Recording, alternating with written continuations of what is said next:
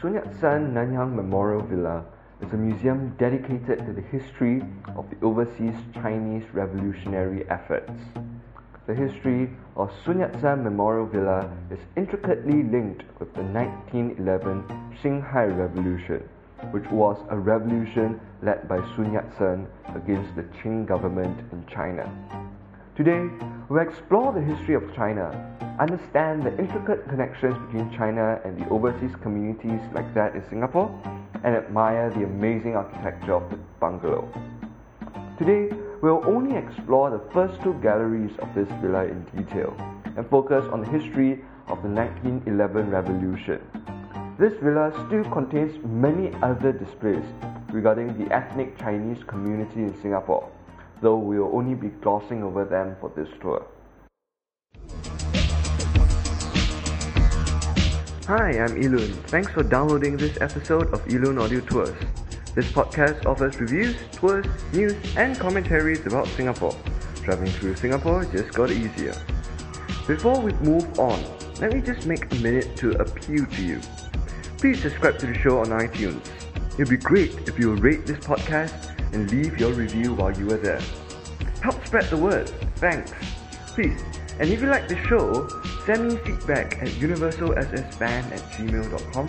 That is universalssfan@gmail.com, or leave a comment on the blog at iluntours.wordpress.com.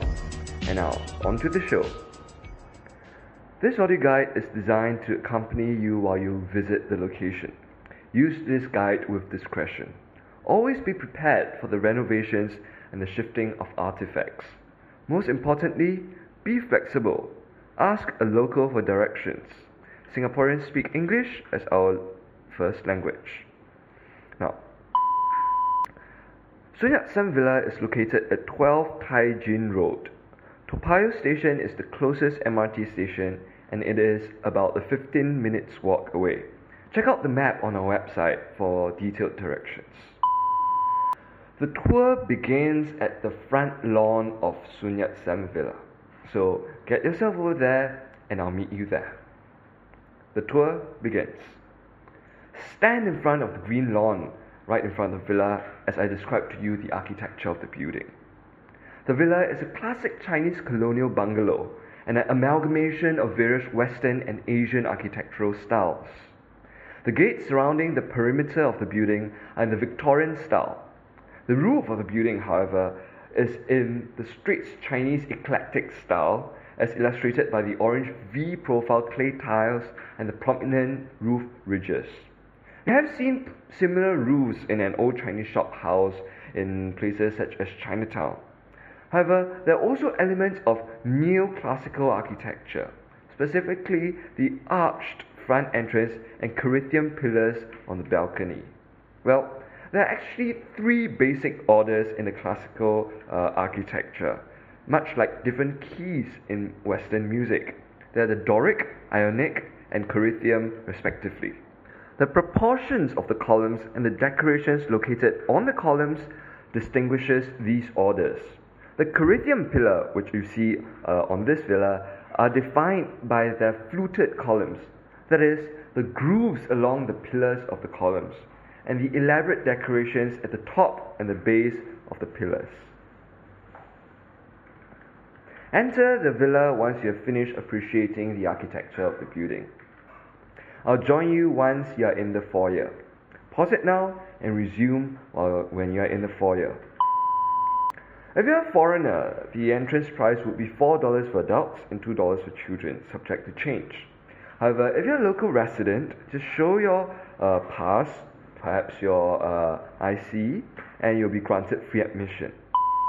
You're now standing at the foyer of the villa. Orientate yourself. To your front is the ticketing counter, and to your left is a small room with various pictures of the villa throughout the various stages of its existence. And to your right is a giant photograph and the entrance to the museum galleries. Walk to the small room to your left, and I'll tell you more about the history of this building. This villa was bought in 1905 by Teo Eng Hock, the great-grandfather of Singapore's current Deputy Prime Minister, Teo Chee Hean. Teo Eng Hock bought the villa for her elderly mother for her retirement and renamed the building Wan Qingyuan, which translates to Serene Sunset Garden. This is between the period of 1905 and 1911, and it is the period that the villa played its pivotal role in the Chinese Revolution. This time period is also what we'll focus on for this tour. After the 1911 revolution, Teo Eng Hock sold the villa to an Indian merchant in 1912 as his business had declined and since the location had lost much of the value for the Chinese revolutionaries. This villa changed ownership another 11 times between 1914 and 1925. In 1937, a group of 6 famous merchant philanthropists purchased the villa and donated it to the Singapore Chinese Chamber of Commerce and Industry to be preserved as a historical site. However, in 1942, this villa fell into the Japanese invaders and again fell into a state of disrepair, and its artifacts were destroyed. It was used as the Japanese communications hub. After the war, the nationalist government renovated the building and used it as the Singapore headquarters for its branch over here. In 1951, the local government prohibited Kuomintang activities in Singapore, and the Singapore Chinese Chamber of Commerce and Industry took on the management of the villa. By 1965, the building has been restored and turned into a library and museum, where the life of Sun Yat-sen was traced in photos and watercolors. Deemed worthy of preservation for its historical and architectural significance, the building was gazetted as a national monument in 1994. The National Heritage Board took over ownership of the villa in 2009. The building was closed once again in October 2012 and opened on 8 October 2011 following a 5.6 million revamp funded jointly by the Singapore government and the villa's owner, the Singapore Chinese Chamber of Commerce and Industry. The makeover included a redesign of the interior and a complete overhaul of the exhibition content, which was curated with the help of a team from National Museum. Now exit this room and enter Exhibition Hall 1, which is across the foyer of the villa. Now you're in Exhibition Hall 1. Around you are artifacts from Teo Eng Hock's life. This includes photos, letters and books and other personal items that Teo Eng Hock and his family once used. Teo Eng Hock was a wealthy rubber merchant and he bought this house for his aging mother. Teo was also a revolutionary and was in contact with many of the revolutionaries back in China. Soon after the purchase of the villa, Teo met with Sun Yat-sen, the legendary father of modern Republic of China, which predated the current Communist People's Republic of China. Teo soon became close acquaintance with Sun Yat-sen due to their shared passions and common goals. Teo soon offered Sun Yat-sen the right to use the villa, and it was then when the villa became a key point in the 1911 revolution that overthrew the feudal monarchical government of China. Wander around this space while I tell you more about the state China was in pre-1911. After centuries of oppressive feudal rule, China was at the verge of self-disintegration. The Qing government was highly corrupt, and the Chinese peasants were hungry and poor. The emperor was a 2-year-old small boy, Pu Yi, who had no real control of the nation. China also suffered a series of humiliating loss to the Western powers, which included the looting of the Summer Palace in Beijing by the 8 Nations Alliance forces, including countries like Britain and France, and also the various other land concession deals made with the Western powers. Walk towards a block print on the right wall that is labelled as a block print of the Boxer Revolution. Here, we see a block print of a document regarding the Boxer Revolution.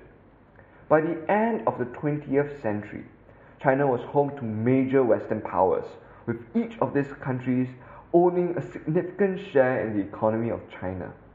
These Western powers exploited the Chinese people as a cheap labor force, much to the hate of the locals. This led to the outbreak of the Boxer Revolution, an anti-imperialist revolt by the Chinese citizens against the exploitations of the Western powers. The revolutionaries looted many Western enterprises and murdered any foreigners they saw on the streets. An 8-nation alliance, which comprised Austria-Hungary, France, Germany, Italy, Japan, Russia, United Kingdoms, and the United States, saw this as the perfect excuse to invade China. So they sent in their big guns and their men. After a humiliating defeat, China was forced to sign numerous unequal treaties with these countries and ceded much territory to them. For example, China ceded Hong Kong to Britain for a lease that only expired in 1997. Chinese from both the mainland and overseas were enraged by these political developments and abhorred the weakness and the corruption of the Qing government, which had allowed such developments to take place. They viewed this as a form of humiliation. Thus, they supported the revolutionary movement against the Qing government. We will now walk deeper into the gallery and proceed up the flight of stairs. We'll follow the sign on the opposite wall which says "Gallery continues here." So we're now in the second gallery. In this room, find the wall that details the various trips Sun Yat-sen made to Singapore. You there? Alright.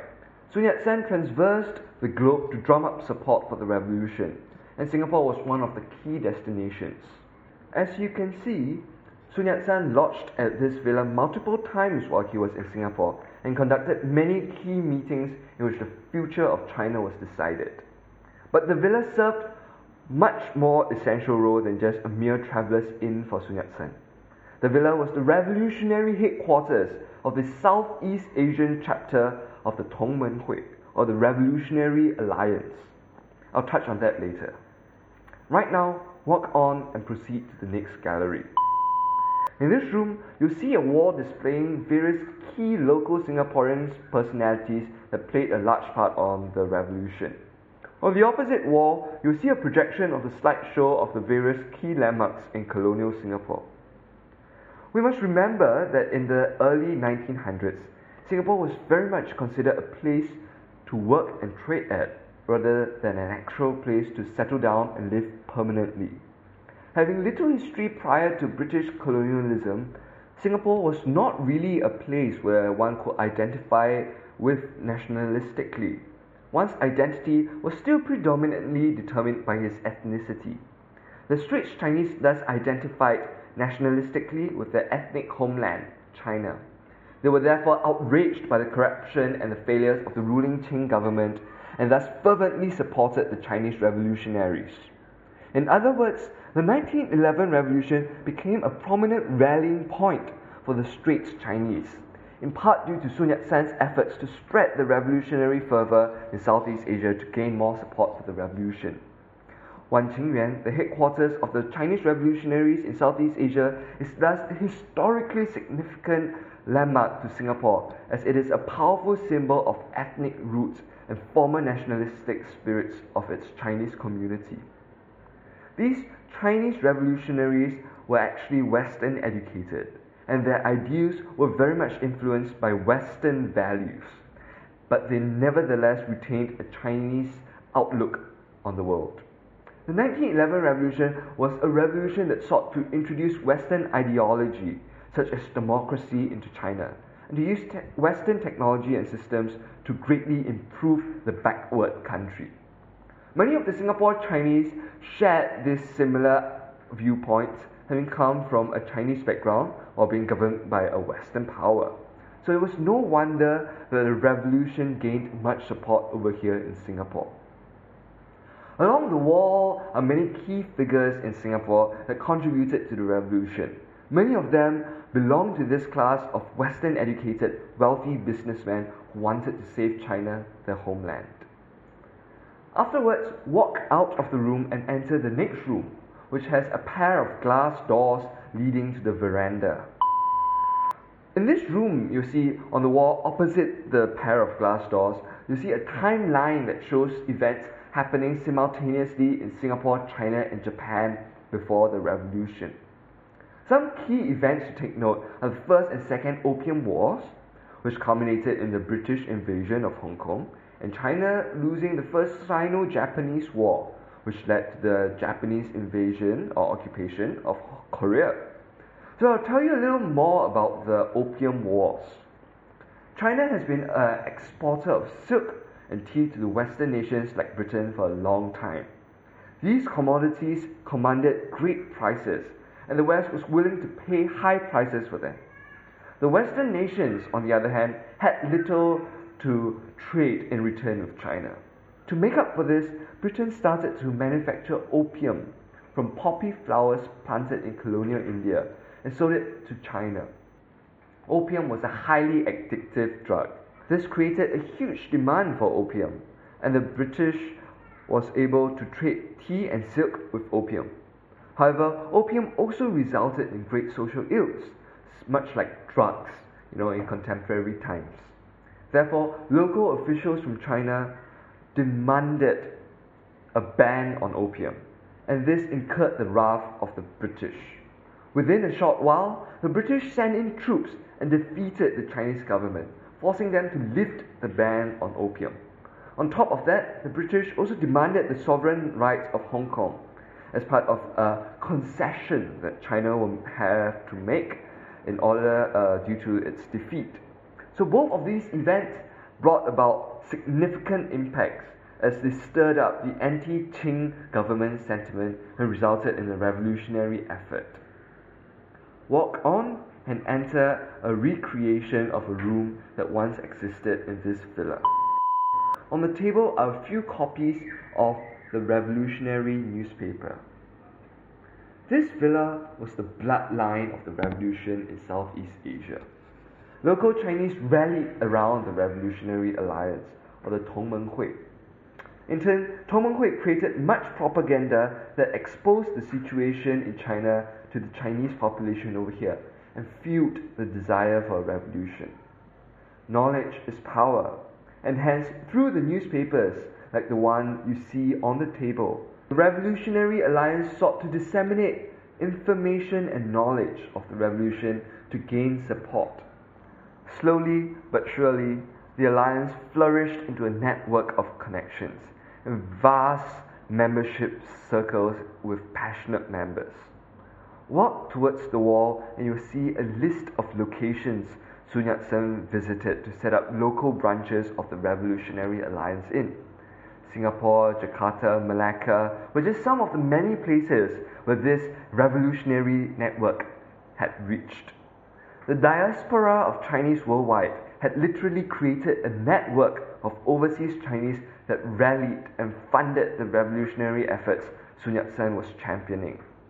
Singapore was the heart of the Southeast Asian network of revolutionaries. Enter into the inner room with a single light bulb. This room commemorates the various martyrs that sacrificed their lives in the process of the revolution. Like a moth that burns itself when it approaches an oil lamp, these revolutionaries sacrificed their own lives to ensure the success of a revolution in their homeland. These overseas Chinese could very well not have cared about their homeland and be contented with their new homes like Singapore. However, their affinity for their motherland runs deep, and they were willing to lose everything to ensure the freedom of their homeland.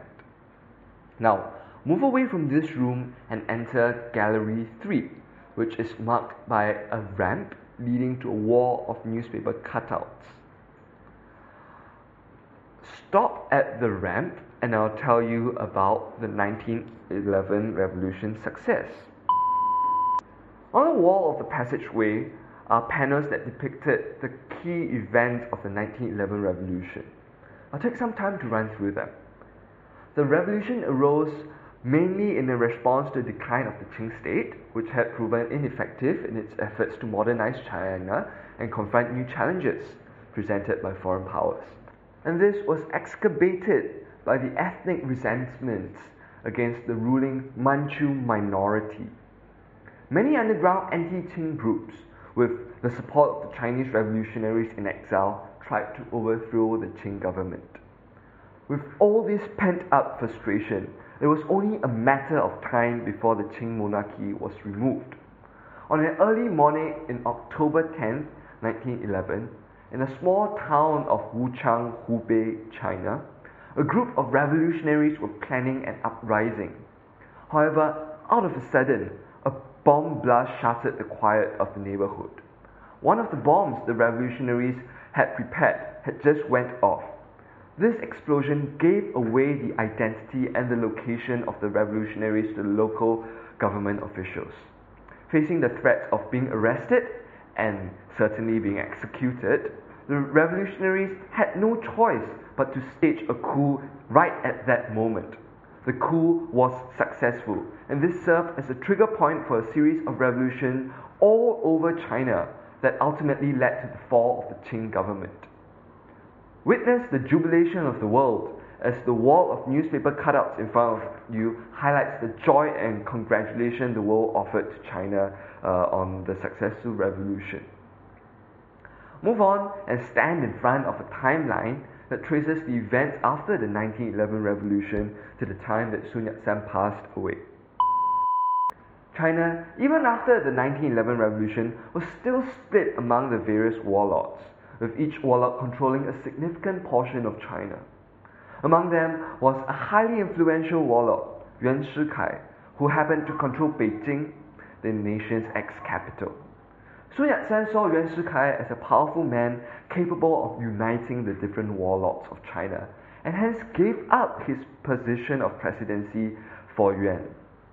Instead of establishing a democratic government, however, Yuan Shikai declared himself emperor, but he only managed to hold on to the throne for 90 days before being removed.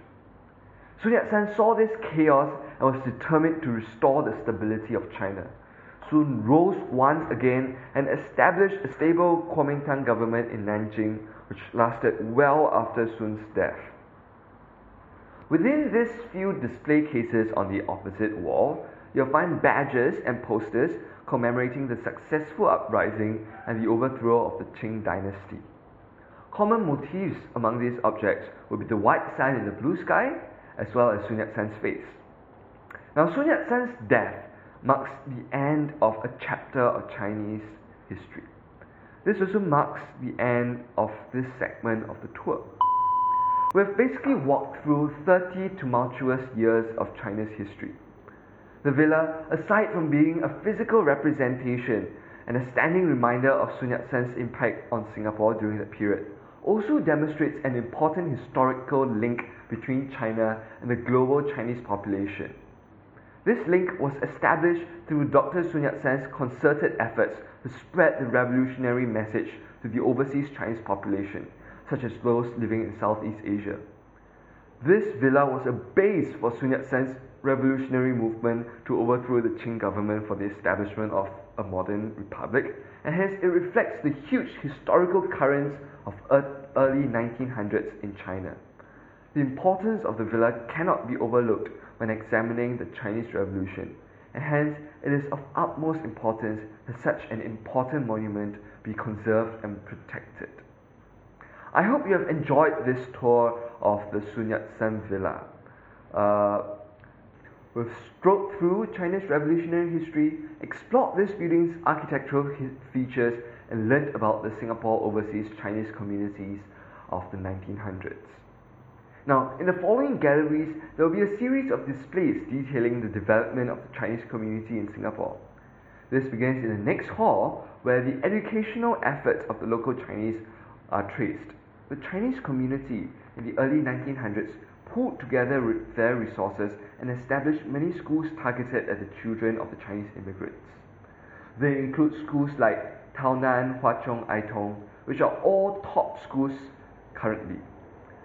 There will also be an interactive display where textbooks from that era are presented.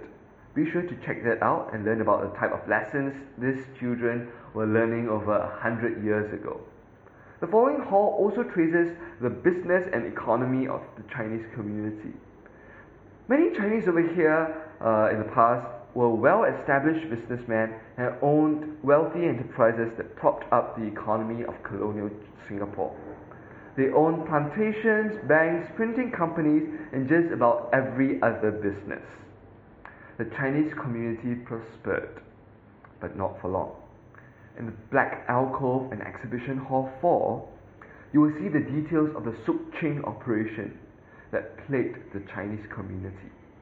When the Japanese invaded Singapore, they saw the local Chinese as potential enemies and hence conducted the Sukching operation, which literally meant Operation Eliminate Chinese. This operation resulted in the disappearance and the death of hundreds of local Chinese. Well, after that, you'll see a giant wall-to-ceiling painting that depicts Sun Yat-sen's efforts in rallying the population of China. Stand in front of this oversized oil painting canvas and ponder about what we saw today. The Chinese community in Singapore used to be a highly distinct and exclusive community with acquaintances limited to people from the same hometown. However, as Singapore progressed and became our own nation, our society merged and the boundary between different races dissolved, creating a uniquely Singaporean social fabric. Once the Singapore Chinese saw China as the homeland, but now the Chinese in Singapore sees no other places other than Singapore as their hometown. After visiting the monument, you may want to hang out along Balestier Road, which is right outside, and try out many of the amazing food stalls. I hope you have enjoyed this tour. For show notes, a transcript of this tour or travel directions, visit iluntours.wordpress.com. Also, subscribe to this show on iTunes and leave a review while you are there. Help spread the word and tell your friends about it. Thanks.